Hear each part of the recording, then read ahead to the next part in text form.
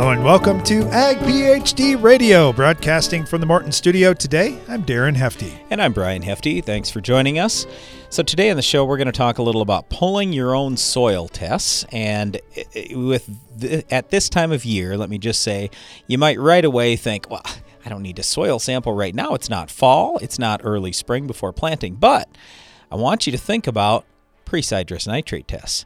That you definitely should be doing in crops that need nitrogen, whether that's wheat or corn or whatever it would be. So we'll talk about that a little bit today and some of the soil sampling you may consider doing this fall. If you've got any questions for us, or if there's anything you'd like to talk about that's going on your farm right now, our number here is 844-44-AG-PhD. That's 844-442-4743. Or you can send us an email, radio@agphd.com. Okay, so Darren, right before we started the show, you were talking to me about an agronomy question that an agronomist had asked you today in conventional beans. I want to talk about this because I think it's pretty interesting. Go ahead. All right, so conventional beans in very dry country. And here's the thing, when you get a drought, there's some unusual things. So they had put 4 ounces of Valor out in the fall. Yep. And then in the spring, they put Spartan Charge, I believe, one of the Spartan products, plus Metribuzin. Now, I normally wouldn't stack PPOs, but is that far enough apart, Brian, that you would not expect a big problem? Nope, I would expect a problem. Okay, so I was wondering about that too. Absolutely would not do that. But anyway, go ahead. Well, anyway, so the beans are up, but unfortunately they haven't gotten any rain. So they were able to plant deep enough to get into moisture, so the beans came up. But since they haven't got any rain to activate these herbicides, they've got some kochia popping up in conventional soybeans. They've got cocklebur out there, and they've got thistles. Now, of the three, cocklebur, pretty easy to control in conventional beans. First Rate's awesome. Pursuit, Raptor, they do a great job. Lots of choices there.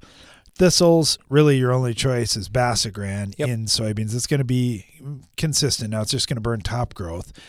But you have something that can do okay. But the kochia post-emerge, my first thought when I heard what the weed spectrum was is, why didn't you get a pre-down? And the agronomist I was talking to said, well, we did get a pre-down. In fact, we got 3 different pre's down over time, but we just never got any moisture. And that's just how it goes sometimes. But kochia doesn't seem to care. There's some kochia seed that must have been into the moisture as well that got germinated and came. Okay, let's talk about this just a little bit, because what we are most interested in here is how we do better agronomy, all right? How you get weed control, even in drought scenarios. So I want to talk about exactly what we did on our farm this year. We sprayed early. When things are dry, and it looks dry, and everybody's talking dry, and the forecasters say, yeah, there's a 70% chance of drought this year, you go, I'm in a dry area. I don't normally get much rain anyway. I need to move my spraying up. Here's what I mean by that. So instead of the usual where we wait till right around planting time to spray, we go ahead and we spray in March. We spray a month and a half early. There are no weeds up in our region until we get to late April. Okay, so we're way ahead. And you go, what? Why would you do it so early? Here's why. Because we need rain. Now, if you're listening today and you're in an area that gets 40 inches of rain or 60 or 80, this may seem strange to you, but the area that we're talking about, where this question came from with Darren, they get 16 to 18 inches of total annual precip, and that includes the snow. Okay, in a dry, well, like on our farm, in the last 11 months, we have had a grand total of 9 inches of precip. That's all we've had. Okay, it's not much. So it's very common for us to go a month with no rain. So when you think about that, you go, if I've got to have rain to activate it, I want to be out there earlier so I have a better chance. Okay, so that's what we're talking about. The other thing is, I absolutely never, ever, ever recommend a farmer plants conventional soybeans without using the 3 pre's that we talk about. This farmer used 2, and that's a problem. So in my opinion, this is what I would do as a farmer and an agronomist. Prowl would have been in that tank without question, and it would have been done early. Okay. Now, Prowl can also be out in the fall. He could have put the 4 ounces of Valor together with 3 or 3.6 pints of Prowl, depending on the type of Prowl that you buy. I mean, the version of Prowl. But anyway, my point is, you got to get another mode of action. That's really going to help. When you start talking post-emerge in beans, here's the reason why this is such a big deal, especially in that area in central South Dakota, because they have a lot of kochia. And in terms of kochia, post-emerge in conventional soybeans, you've got Cobra and you've got nothing else. And Cobra is only about probably 60 or 70% on the kochia, and that's only when it's 2 to maybe 4 inches tall. The problem with kochia, it's similar to lamb's quarters in that even a very small plant can have a crazy amount of growing points on it. And you have to kill each and every single growing point. So if I've got a 4-inch tall kochia plant with 30 growing points on it, and I only kill 29 of those growing points, you know what's going to happen. Another shoot's going to come out, and that kochia plant lives, still puts on seed, still hurts your yield. It's bad news. All right, so here's another conventional question that came. This is from Steve over in Minnesota, conventional soybeans. He said, I've got a grower that I'm working with. He's got Venus Mallow in his soybeans that normally his pre-program includes metribuzin, and he just hasn't seen Venus Mallow before. Sure. This year he left out the metribuzin. Now he's wondering what can he do post-emerge. And here's have to put the 3 pre's on. I agree. You can't cut corners in conventional crops. You just can't. And we know you this. Can. If you do, you're just going to suffer in yield, and you got to burn the heck out of your beans. 30 years of experience. You can't cut those corners. And you also can't say, well, this year it's dry, this year it's wet, I'm going to make a big change. No, you really can't do it. You got to stick with what works over time. Weed control is more important in the dry years than it is the wet years. Okay, so when you got Venus Mallow, FlexStar is okay, but it's got to be really, really small, like an inch or maybe 2. Yes. What you want to do is add in some First Rate. Yes. First Rate plus FlexStar, much better on Venus Mallow. Yes. That would be my thing. Now, I know some guys like to use Pursuit or Raptor in conventional soybeans. They just aren't very good on this particular weed. So for me, that's what I'm going to do, is the First Rate FlexStar mix. That would be the best. You had a question about Python also. Yeah, Python would have been great pre, but you're not using that post in soybeans. Correct. So go with those other 2. And if you needed a backup plan, you can use Brian's least favorite Basagran over the years because it's really fussy. Stay tuned. We'll be right back. As a little girl, I always wanted to run the combine because it meant I was helping Dad. And Dad always said farmers are helpers. I'm teaching that to my daughters, that farmers help our family, our neighbors, and our community. It's what I do at work. I help farmers get the equipment they need. My name is Kim. I'm a farmer, and I work for Case IH. Case IH, built by farmers. Don't miss the Ag PhD Field Day this year. After postponing last season, we're back and better than ever, and we have a lot of catching up to do. With the latest in ag technologies on display in our plots, in-person sessions with the world's top farmers, and tons of entertainment, food, and more, it's a day you won't want to miss. Thursday, July 29th, right here on the Hefty Farm. For more information and to register for the Ag PhD Field Day, visit agphd.com. You work for results. That's why the Enlist Weed Control System gives you flexible tank mixing, near zero volatility, a wide application window, and proven weed control. Because the Enlist system was built for your results. Get better weed control with no ifs, ands, or buts at Enlist.com. Enlist.com. Morton Buildings knows that great buildings need great people, and we want you to be the newest member of our team.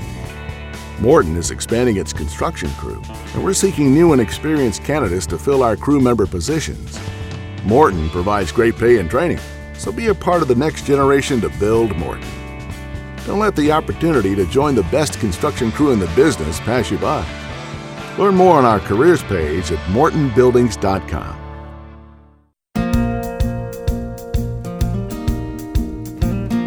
Back, you're listening to Ag PhD Radio, broadcasting from the Morton studio today. Our topic is going to be pulling your own soil samples, but we'll take any agronomic question you have, either by phone, 844-4 44AG-PHD. That's our favorite because then we get to chat about it a little bit. Or you can send us an email, radio@agphd.com. I got a number of callers already here, so let's just jump right into the phone lines. Got Josh down in Iowa with some frost damage. Oh, Josh, sorry to hear that you caught a little bit of frost. Talk to us about that. Well, I've got no-till. This is going to be the first year that we were completely no-till, and I planted into relatively high residue on one of my fields, and scouting it over the weekend, I noticed that one field's got a great big bowl in the middle of it, and on the high ground, the corn did okay. It's about the field was about V3, and went out there today, looked at it again, and everything was pretty well flat on the ground. Sure. So I know the growing point's toast. At this point, it looks like most of the field's toast. Why do you say the growing point is toast? It's below ground. Have you sliced it down below? I did. I went out and I dug 5 or 6 plants, and I was noticing most of it was brown already. But, I mean, inside the plant? Down below the ground? Yeah. Wow. Yeah. That must have been one heck of a frost. Yeah, for most guys that have gotten hit in your area and to the north, the corn's going to be fine because the growing point didn't die. At V3, that growing point is still usually half an inch below ground. So it would have probably had to get down to 24 or 22 in order to kill that growing point. But anyway, go ahead.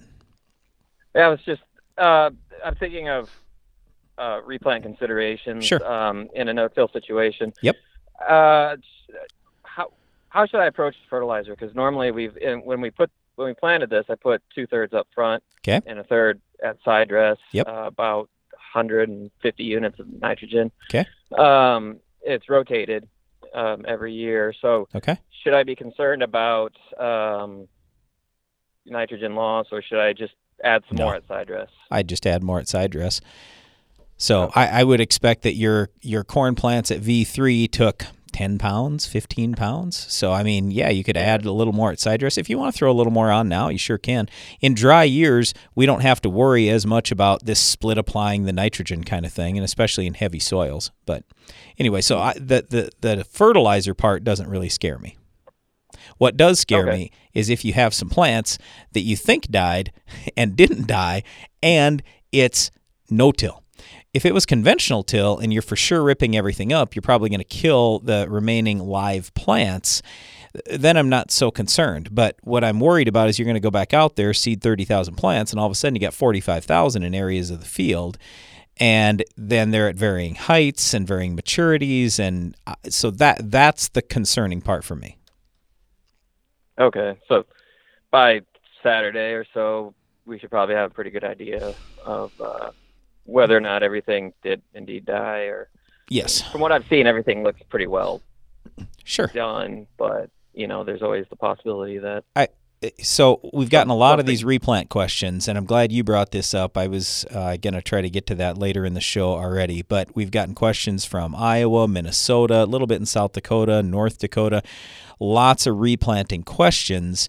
The good news is, even planting this late where you're at, it's still possible to get a pretty good yield. I was telling some agronomists over the weekend that just a couple of years ago, we planted some corn for research purposes on probably 40 acres. And I'm going to say it was like the 11th of June. It was late.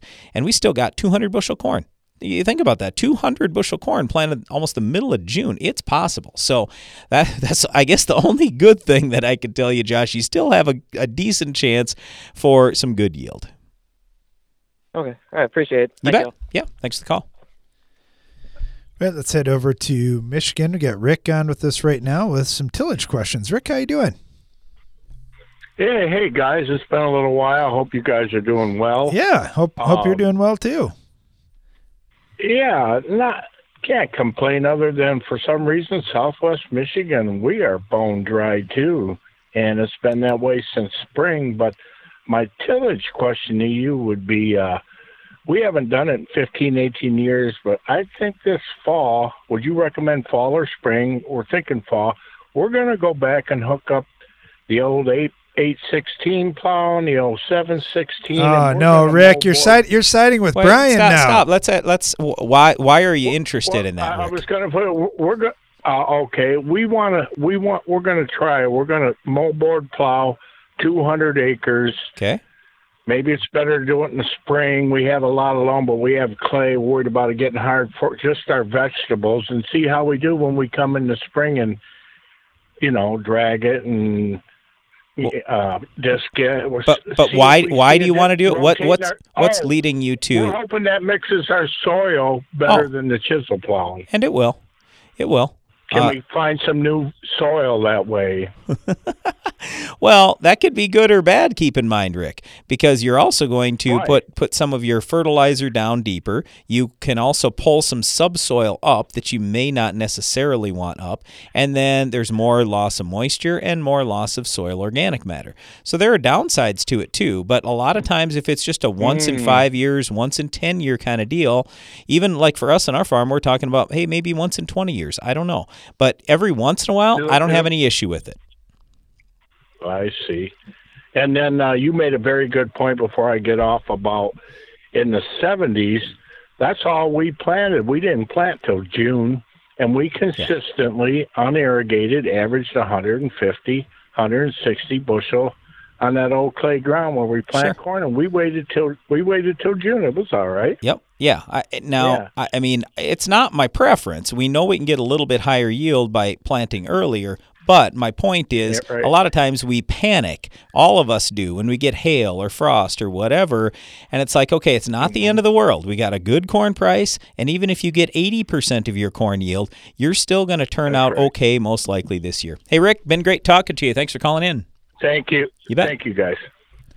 All right, let's head over to Eastern Colorado. Got Kevin on with us right now talking little edible beans. Kevin, thanks for calling in. Hey, yeah, thank you, guys. We've got a couple circles of edibles, one pinto bean circle, one small reds. Which of all of the three pre's work on edible beans, or which ones won't? I guess I'm needing a herbicide program. Our main problems are Palmer amaranth, number 1, and then kochia, number 2. Yeah, so when we start talking dry beans, edible beans, it's basically like we're talking conventional soybeans in that you don't have these other options where biotech traits have entered in. So post-emerge can't go spraying Roundup, dicamba, or 2,4-D. So you're kind of stuck. So what we talk about with guys most of the time is using Sonalan or Prowl down as well as Spartan. So the metribuzin is the problem. You won't be able to use metribuzin in your dry beans. But for most of the different types, and I'm not sure on reds, I don't know. Pintos are much more popular in our area. Pintos and navies probably. But anyway, the point is, if you look on the labels for Spartan or Spartan Charge, or even there's Spartan Elite too that you could use. It's got some metolachlor in there. Anyway, for any of those, they should be labeled for your crop. Plus, if you wanted to do a Sonalan or Prowl or Trifluralin, you certainly could. So you can get multiple modes of action there. It's just you won't be able to use that metribuzin. Post-emerge, when we start talking dry beans, and again, it depends on specifically what type of edible. Generally speaking, it's Reflex or one of the generics that we talk about, as well as like Basagran and Raptor. So those are probably the three most popular post-emerge products. But the trouble is, as soon as you said Palmer and kochia, it's like, oh, you got the two toughest weeds there. So that really stinks, and you want to have really good control coming out of your pre. But fortunately, the yellows and Spartan, which is the same thing as we use Authority in soybeans, but Spartan and the yellows are both good, and then the FOMA post-emerge can certainly help as well. All right. Well, thank you, guys. You bet. Thanks, Kevin. Appreciate it. Good. All right. Bye-bye. Stay tuned. You're listening to Ag PhD Radio. We'll be right back with more of your calls and questions and talking a little about soil sampling right after this.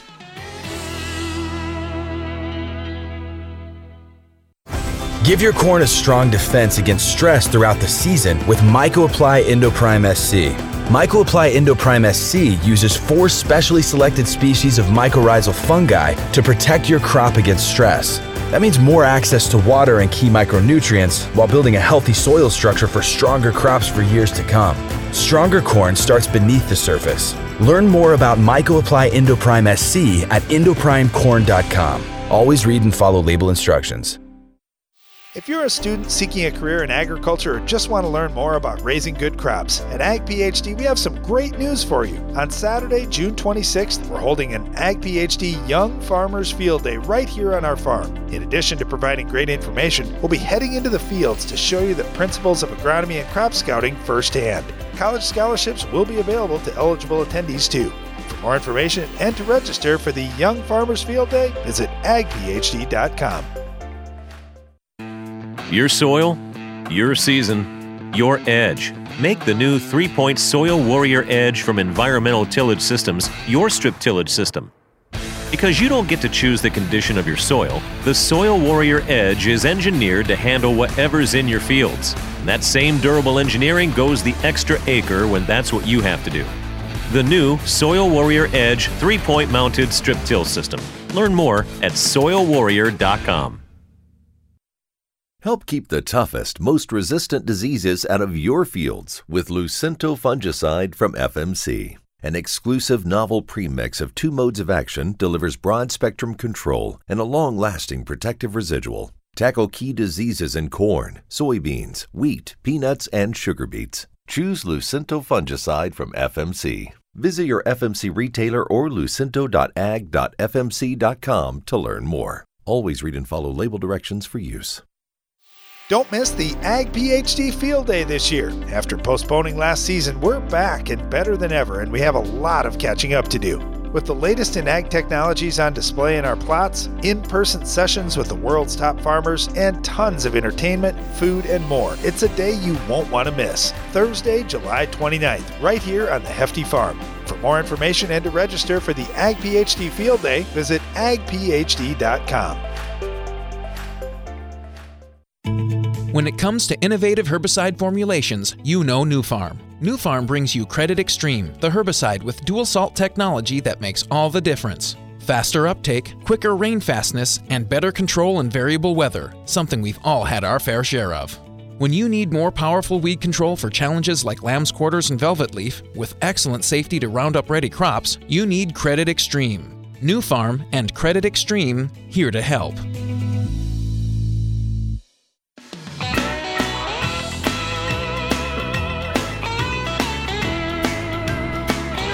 Welcome back. You're listening to Ag PhD Radio. Thanks for joining us today. Man, we've had a lot of herbicide and weed control questions so far. That's awesome. Keep them coming. If you've got an agronomic question on your farm, we'd love to hear from you. We'd love the chance to help out if we can. Our phone lines are open at 844-44-AG-PhD. Let's head up to Manitoba. We've got Herb on with us right now to talk a little soil sampling. Herb, how you doing? We're doing fine, actually. Hey, first of all, how are the crops looking up in your way, and what's the rainfall situation there? Well, we haven't had a lot of rain, but there's soil moisture, and the crops will be able to hang on for a little while in the moisture we've got. We will need more rain, but at this point, yield potential is good. Awesome. Well, that's good to hear. Yeah, it's varying levels of dry with so many folks that we're talking to this year, so I'm always curious what it's like for each person that we're talking to. So, what is your soil sample program like? We're talking with that as our main topic today. Are you a fall soil sampler? Do you do stuff in the spring or during the growing season? What works best for you? Typically, we would do it in the fall. I made a couple of notes here. Basically, our local fertilizer dealer used to do composite soil sampling for us. After he challenged us to do some grid sampling, we gave up on composite sampling basically completely. We feel that composite sampling is basically a waste of time. And we do either full or partial grid samples. Brandon's giving me a hard time. I'm over here making noise. He's like, come on, man, knock it off. I was trying to get my pen. I was writing down a few things that you were saying there. And actually, I was giving Darren the thumbs up, like, hey, that's great on your part, Herb. We're glad to hear you're doing more sampling that is specific to parts of the field as opposed to just one sample across the field. Yeah, I agree with you, Herb. It's much more useful that way. So, okay, what are some of the things that you've been alerted to then by doing these smaller grid sampling type that smaller grid sampling approach, I should say? Well, compared to the composite sampling, the range is so variable that, like I say, we've given up on the composite sampling. One of the challenges we have is we've tried to do we did do some variable rate, but the U.S. soil lab that we use, they seem to, we've got 5-6% organic matter out here, and they seem to make more of an allowance for the nitrogen breakdown in that organic matter than we got. So we need a higher base level for nitrogen, but otherwise, the bottom line is it's got potential. There's actually not a lot of it being done up here. Yeah, it's interesting how it gets started, and I know a lot of times we'll talk about just any different concept or new concept, and growers will say, well, there aren't many guys in our area doing this so far, and we're like, great, then you can set the pace. You can be the guy they're trying to keep up to. And the bad thing is you got to learn some lessons along the way. So we always try to start things on a relatively small scale first and figure it out. And we pick a field out, and just like you, we found a lot more variability than we thought. So that at least alerts you to that. We saw a lot of pH variability too. What do you see with that? In your area, is pH a little more consistent? Well, our pH is high. I know we did some grid sampling, and we were surprised that, what was the deal there? They were supposed to put down some potassium. We were trying to do this soil balancing thing. That there's a couple things here. One of them is that, the cost is a challenge to do grid sampling. And the last couple of years, it's been so dry, we stick our probe in the ground, we just can't get a proper sample. So we're going to wait now until we have some more moisture. And there's another thing. I listened to Neil Kinsey's presentation that you put on, and thank you. That was an effort on your part. There's lots to learn, and one of the big problems is that his ideas just aren't very well received out here at all. And it's to try and send samples out there and do some soil, follow according to his recommendations would be quite costly. So we haven't done it yet, but I know I was talking to one of the neighbors, and he's been considering it. He actually sent samples down to Kinsey. Interesting. So, okay, you said it just hasn't been received from universities or just farmers in general think it's going to be too costly?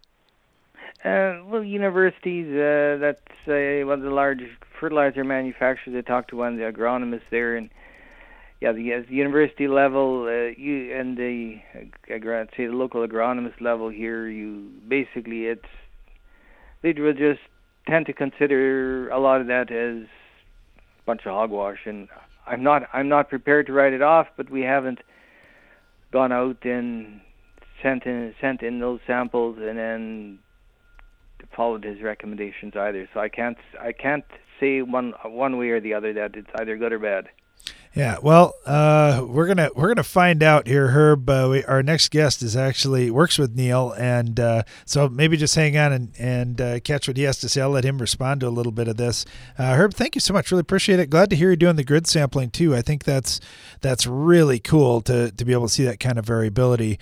I'm going to jump over here. We've got Ben Ice with us. He works with Neil Kinsey. He works up in the Minnesota area. Ben, thanks for joining us. Hey, how you doing? Good. I know you get a lot of the same kind of concerns like Herb was sharing. He said, man, it's great information that Neil and your whole group share, and obviously you get a lot of experience working all around the world and showing how this can work in different soils. But certainly you're right, Herb's right, the prevailing thought in many circles is, well, we aren't going to try to balance everything, just let's focus on N, P, and K, and maybe you don't need quite as many soil samples. So it is a little different concept what you're doing. Yeah, it is. I mean, the biggest thing I look at is it's all about looking about each grower's goals. I mean, you're looking at, what are the goals? Are we looking at yield? Are we dealing with drainage issues like you guys have taught so much about with tiling and things like that? What guys want and what their goals are, because you're going to get a recommendation from the lab or from me, but it's also got to match what your goals and what your economics are. You had a gentleman on a little while ago that talked about, having kochia and those kind of problems. Well, in my world, for the organic guys, we're not talking to those guys, but we deal with kochia and calcium all the time. So yeah, there are definitely they follow hand in hand like perfectly. Yeah. So I love where you started with this. You have to look at each farm individually and, hey, what are your goals? What are your assets and so forth? Well, Herb mentioned that it can be expensive trying to fix everything all in one shot, but I really haven't ever heard Neil or you ever mention, well, let's do it. Brian sometimes will say, I just want to do it all at once. Well, that's fine. If Brian picks up a small field and we have a big farm that we've already got straight, so we just have one little field that we got to do. But I can see, like, I don't know how many acres Herb farms. This is a great example. Let's just say he farms 1,000 acres and you got some big challenges. Yeah, that would be a lot of money to spend all at once. But I like how you go at it, just prioritizing things and looking at what your return on investment is going to be. Yeah, because it really comes down to what are we growing? Are we growing corn, beans, small grains, like the edibles? Every one of those crops, like you guys have with your nutrient removal apps, what are our priorities? What do we need to feed the crop first, and then what else can we start amending where we're not only feeding a crop, but we're amending and building that soil to increase organic matter, hold more nutrients, water, air transfer, all that kind of stuff. I mean, look at this drought right now. Zinc is huge. I mean, guys with good potassium and zinc, they're going to get away with a lot more than the guys that don't have it this year, big time. So. Yeah, you're right about that. Hey, one question too along those lines. Herb mentioned it's hard to pull soil samples in a drought when the ground is really dry and hard. What do you do in those situations? Do you just wait and prioritize those fields later, wait for a rain, or do you just go ahead and pull them as you're doing it? Well, the biggest thing you run up to against is we've had this now it started last fall. I had some of my growers and my regulars that I really told them, I said, I don't want to test. They're like, well, Ben, we're on our schedule, anywhere from 1 to 3 years, depending on the grower and the goals. And we pulled about 7 or 8 samples for him. We had to K-displace every single one of those. And that was an extra $32 on top of the regular soil test. So we waited till spring on his farm and did it and got good rain, and we still had some left. But what happens if you've had prolonged drought, chemistry-wise, things just don't come out quite right on your exchanges, and your potassiums and your calciums will look wrong. And so I have guys hold off all the time. Yeah. I got people holding off right now, waiting for rain. When it comes, we'll pull them again. But Well, you mentioned too running a potassium displacement test just because the results can get skewed in dry weather. To speak with Ben Ice here, who works with Neil Kinsey. Ben, thank you so much. Really appreciate having you on. Stay tuned. Pentair Hypro 3D nozzles are your premier choice for fungicide applications. Syngenta fungicide application field trials have shown Hypro 3D nozzles provide a yield advantage of up to 10% over other nozzles, maximizing the return on your fungicide investment. Learn more at pentair.com/hypro. Stop losing money from your stored grain with the EndZone fan control system from Farm Shop MFG. The EndZone monitors outside conditions to run your fans so your grain naturally reaches ideal temperature and humidity. For more information, visit farmshopmfg.com. No matter what time of the year it is on your farm, with a Bayer Plus Rewards program, earning and redeeming rewards are always in season. Because when you buy 2 or more eligible seed or crop protection products throughout the year, you earn $3 per acre in cashback rewards. Cash you can redeem and reinvest in your farm later in the season. That's Bayer Plus Rewards, and that's how we're helping make every part of your season, well, rewarding. Visit mybayerplus.com to learn more. See program terms and conditions for full details. Don't miss the Ag PhD Field Day this year. After postponing last season, we're back and better than ever, and we have a lot of catching up to do. With the latest in ag technologies on display in our plots, in-person sessions with the world's top farmers, and tons of entertainment, food, and more, it's a day you won't want to miss. Thursday, July 29th, right here on the Hefty Farm. For more information and to register for the Ag PhD Field Day, visit agphd.com. When it comes to crop disease, the longer you wait, the more damage you do. Stop the clock on crop disease with DuPont Approach Prima fungicide from Corteva Agriscience. Approach Prima fungicide quickly surrounds the surface of the plant for rapid absorption, then moves throughout the plant, providing full protection of each leaf and stem, even those that have yet to emerge. Uptake occurs on day 1 for healthier corn, soybean, or wheat crop that can deliver higher yield potential and increased revenue per acre. For more information, visit approachprima.corteva.us or your local crop protection retailer. Always read and follow label directions. If you're a student seeking a career in agriculture or just want to learn more about raising good crops, at Ag PhD we have some great news for you. On Saturday, June 26th, we're holding an Ag PhD Young Farmers Field Day right here on our farm. In addition to providing great information, we'll be heading into the fields to show you the principles of agronomy and crop scouting firsthand. College scholarships will be available to eligible attendees too. For more information and to register for the Young Farmers Field Day, visit agphd.com. Heat, drought, wind, hail, northern corn leaf blight, gray leaf spot. If your corn is under stress, you are too. Get Veltima fungicide, swift activity, with fast payback, an expanded application window. Makes life simple, and it's the secure choice. With powerful residual for visibly healthier corn. Swift, simple, secure. Veltima fungicide. Call your BASF rep today. Always read and follow label directions. Veltima fungicide is not registered in all states.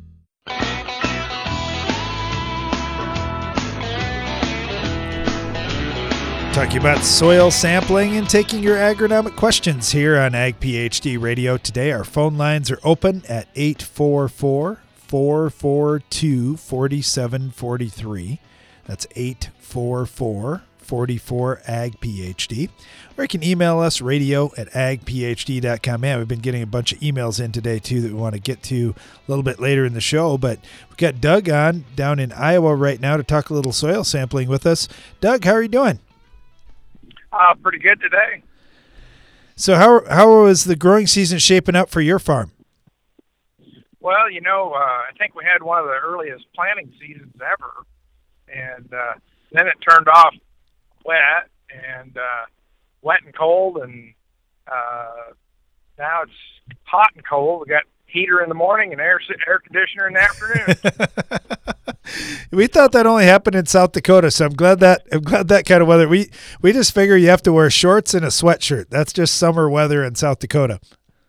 Oh, it's crazy, isn't it? Okay, talk to me about your cattle too this year. How are things going with the cattle, and what are you thinking, I guess, for this growing season? How's that shaping up? Well, the grass was a little slow to begin with, and we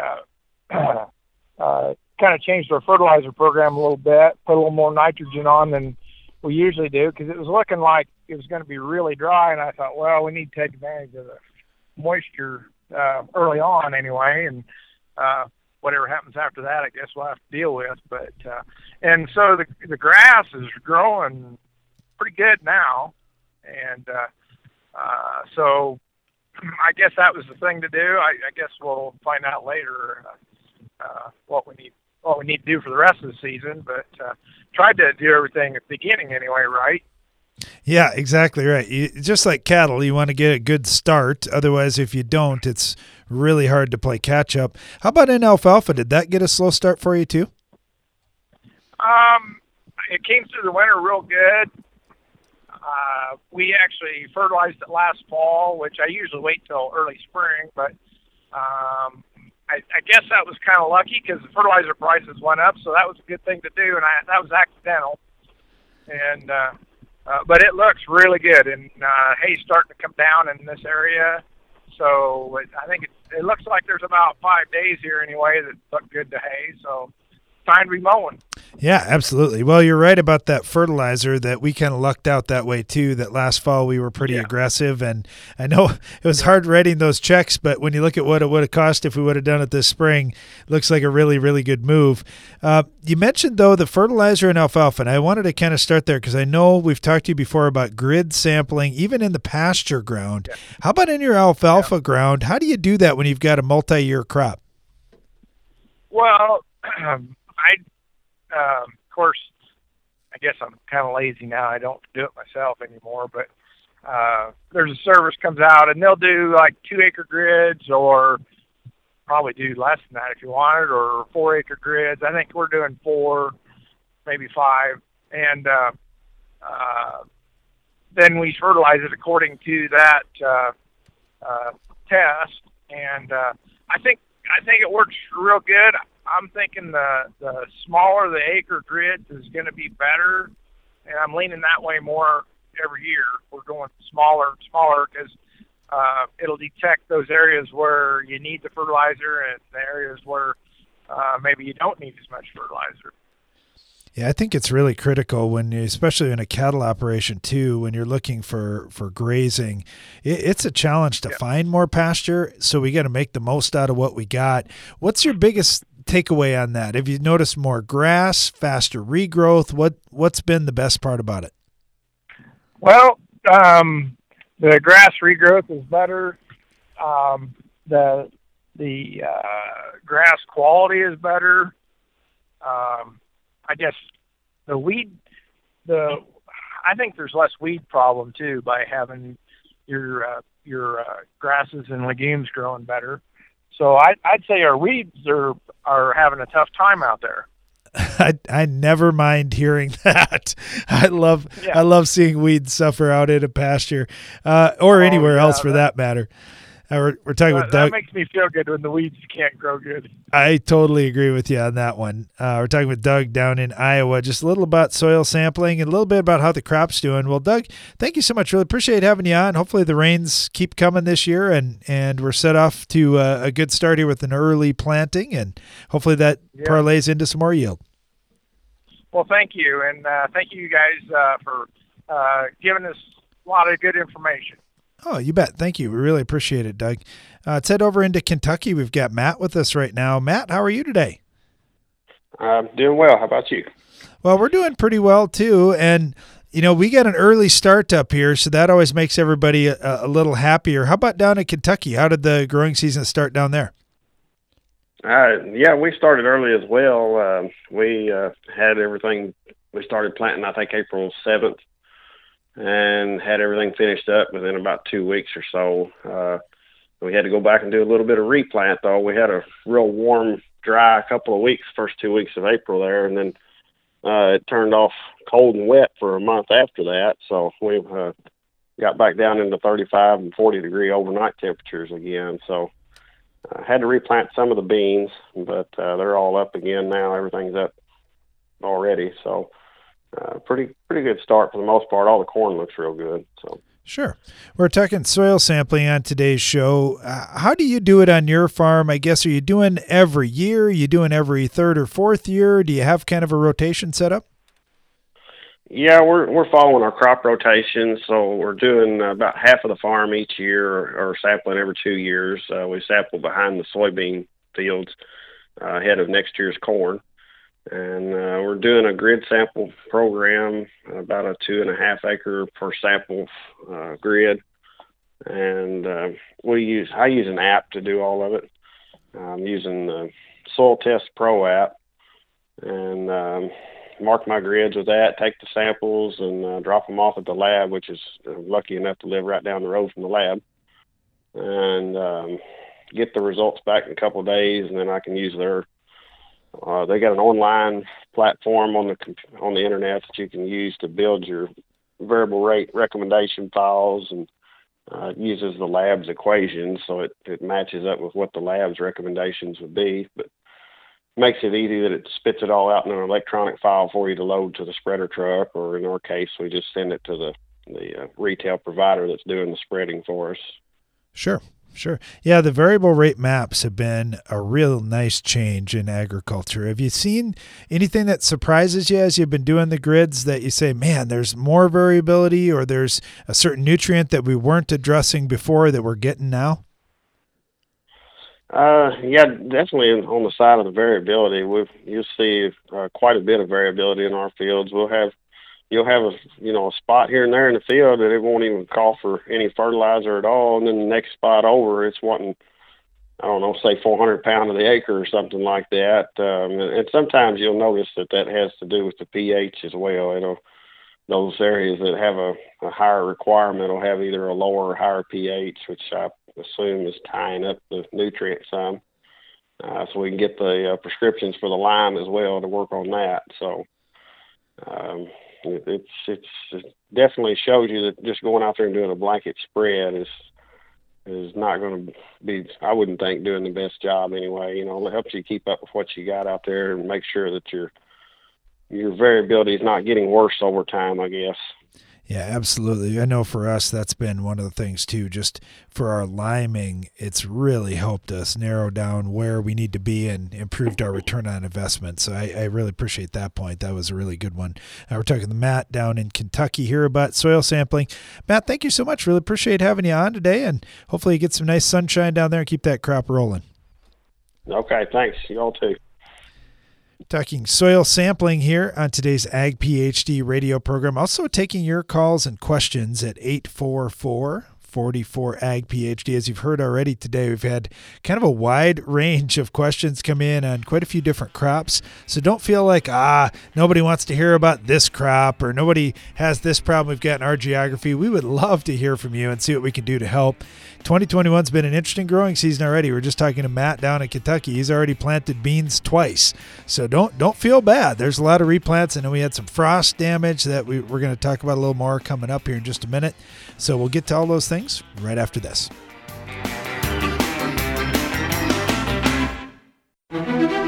Each year brings new and unique challenges to farming, and your operation needs to constantly adapt to meet them. That's why at AgBiome, we're working every day to bring you new and better solutions, microbial-based solutions that protect your crop and help it reach its full potential. To learn more about how we're doing it, visit agbiome.com. That's AGBIOME.com. AgBiome, feeding the world responsibly, partnering with microbes for human benefit. If you're a student seeking a career in agriculture or just want to learn more about raising good crops, at Ag PhD we have some great news for you. On Saturday, June 26th, we're holding an Ag PhD Young Farmers Field Day right here on our farm. In addition to providing great information, we'll be heading into the fields to show you the principles of agronomy and crop scouting firsthand. College scholarships will be available to eligible attendees too. For more information and to register for the Young Farmers Field Day, visit agphd.com. Precision crop nutrition pays. And AgroLiquid has precisely what it takes to help you succeed. The right products plus the right expertise to give you guidance based on your soils, your fields, and your goals. While our clean, seed-safe formulations and lower application rates make planter fertilizer easier than ever. AgroLiquid. Apply less. Expect more. Find a retailer at agroliquid.com. A lot goes into keeping a precision operation moving. The inputs you choose have to deliver results. New Delaro Complete Fungicide from Bayer offers unmatched consistency and the most complete disease control available. Your corn and soybeans are protected and yields higher even in unpredictable conditions. With Delaro Complete, you get results you can count on to help keep your precision operation running smoothly. Always read and follow label instructions. To learn more, visit delarocomplete.us today. Give your corn a strong defense against stress throughout the season with MycoApply Endoprime SC. MycoApply Endoprime SC uses 4 specially selected species of mycorrhizal fungi to protect your crop against stress. That means more access to water and key micronutrients while building a healthy soil structure for stronger crops for years to come. Stronger corn starts beneath the surface. Learn more about MycoApply Endoprime SC at endoprimecorn.com. Always read and follow label instructions. If you're looking to get the most out of your foliar nutrition and fungicide programs, ask your ag retailer about Nutex EDA from Sipcam Agro. Nutex EDA has been proven to increase foliar micronutrient tissue levels and maintain those levels for an extended period of time. When tank mixed with fungicides, Nutex EDA helps support plant health, resulting in higher quality and yields. Nutex EDA is an affordable and effective solution that should be part of every grower's high-yield toolbox.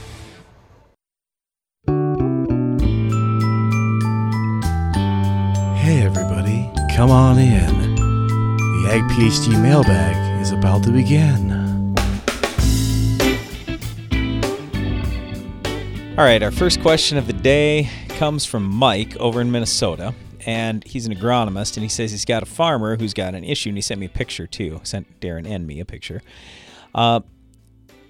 It's an unbelievably weedy field. Imagine the weediest cornfield you've ever seen in your life. That's it. And a lot of the weeds are, it looks to me like 4 inches tall. And then they had sprayed, and I'll just read this off, ammonium sulfate, atrazine, Harness Max, so that's a combination of Harness plus Callisto, Stratego Yield, So that is 2 different modes of action for fungicide, Trizol and Strobe. Megagrow, that is plant growth hormones. Power Max, that's Roundup, and then non-ionic surfactant. So he just said, why am I seeing more leaf burn than normal? Okay, so first of all, in terms of leaf burn, there's a lot of frost damage out there, and I know Darren's got another question coming up here talking about frost damage, so we'll get more to that in a little bit, but he says he thinks this looks like more than frost damage. It is. In years where we have really cool early Mays and April, quite frankly, like in our region of the country, and Mike isn't too far away from where we're at, he's over in Minnesota, we just have had such cold weather that the leaf cuticles have not gotten thick. So what happens is, as a defense mechanism for almost all plants, the warmer and drier the weather is, then a wax will build up on the leaves to prevent moisture loss. That hasn't happened yet because we haven't had any heat. So we've got really thin leaf cuticles. Well, when you have products that have oils in them, so Stratego Yield is kind of hot, especially with the Trizol in there, and Harness Max is hot. The Harness has oil in that. So you got 2 products with oil. You've got ammonium sulfate that would add a little to the burn, and you have non-ionic surfactant that would add a little bit. So now we've got 4 things that we're a little concerned about. Well, you have all 4 of those together in one tank, plus some other products, and you're going to have more what we would call yellow flash, burning, crop response, whatever you want to say. That's a for sure. Plus, then they had really cold weather, possibly a little bit of frost. So it's all adding on together. And I will say with the frost damage, it's absolutely worse where you have more residue. And we talked about that with my skydiving story here a couple of weeks ago. But anyway, there was one picture he sent where a plant it's not dead, but it looks almost dead. It's at like V3 and almost all the leaves are brown. Well, look at where it is. It's right by a whole bunch of residue. So that's just the way that it works. Plus the fact that there were so many weeds out in this field that also prohibits heat from coming up out of the ground to keep your plants warm.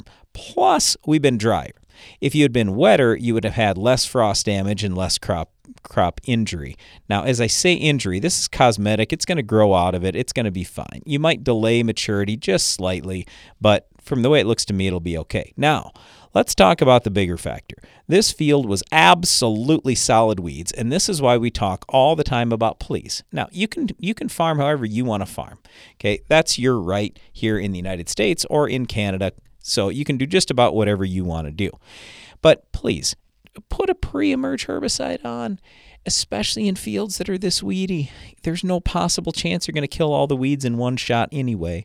And if you wait till post-emerge, there's already been 30 bushels lost off this field, I'll promise you, because of the weeds. 30. Well, in a year like this, when we have $5 corn, that's $150 an acre that's lost. It's gone forever. So that would have paid for your pre-emerge herbicide for the next 10 to 15 years. You see where I'm going with this. Please, just put a pre-emerge herbicide on. Even if you want to do it in the fall, you want to do it in March, you want to do it in early April. I don't care. Just put a pre on. It will help you so much.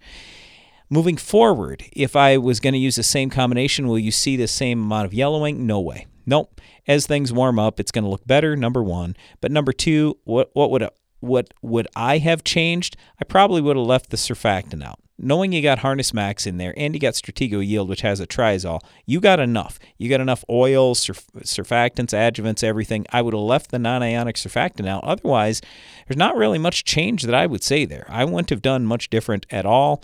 It's just an unfortunate thing with the way the weather went. But again, your yield most likely is not going to be hurt from the herbicide. Now, your yield definitely got dramatically impacted because those weeds, because the spray timing just, in my opinion, was not very good. You got to get those weeds otherwise you lose a whole bunch of yield.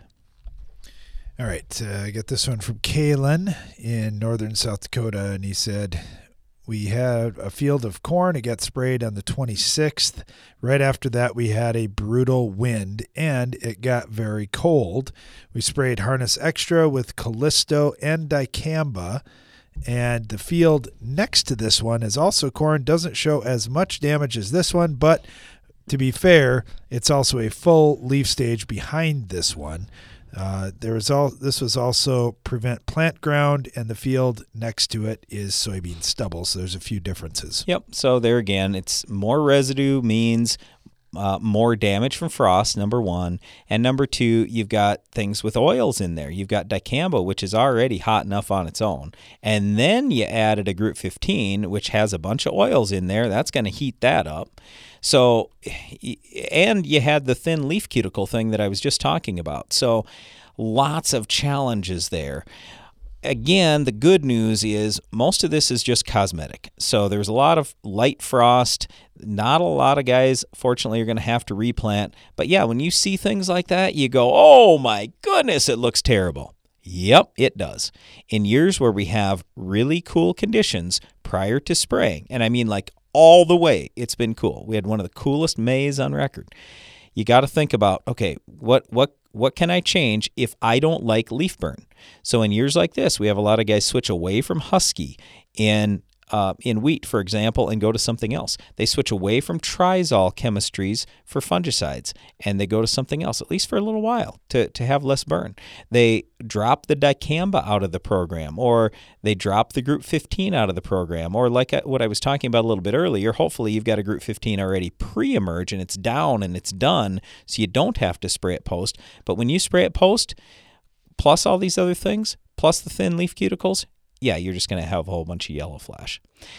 Okay, we were talking today on the show about pulling your own soil samples, and there was one thing that we hadn't touched on yet that before we wrap things up today, I just wanted to make sure that we did address pre-sidedress nitrate tests. These are incredibly important, and here's why.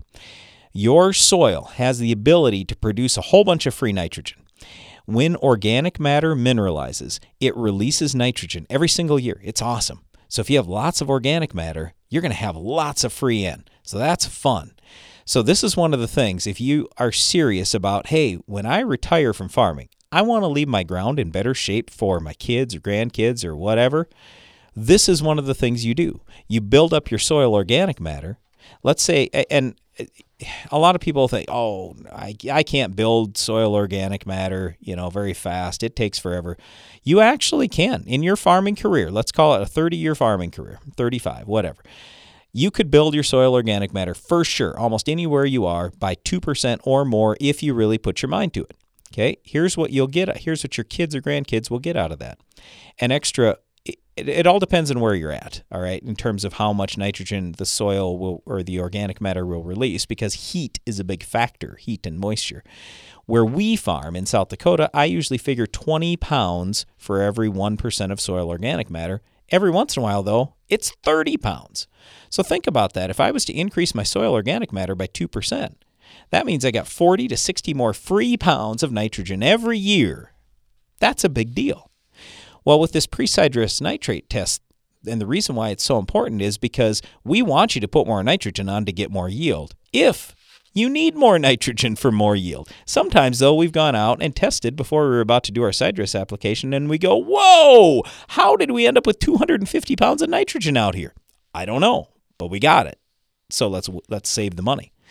You could also look at if you want to test sulfur and boron right now, you certainly could. Those are two other leachable nutrients. Now, in a dry year, you probably didn't leach out any of your N, S, or B, but if you want more nitrogen, sulfur, or boron, now's the time coming up here pretty soon is going to be the time to do it. Just test first, because if you've already got it sitting in the soil, there's no point in wasting the money. Oh, and by the way, a pre-sidedress nitrate test is cheap. It's like $5. So we would tell you probably go 0 to 12 inches, and at least in a few spots, go 12 to 24 inches. You don't have to do many of these across the farm, but at least do a few to get a good idea how you're sitting. Well, thanks for listening to our show today. Be sure to join us again each weekday for more Ag PhD Radio. Now stay tuned for Rob Sharkey and Shark Farmer Radio.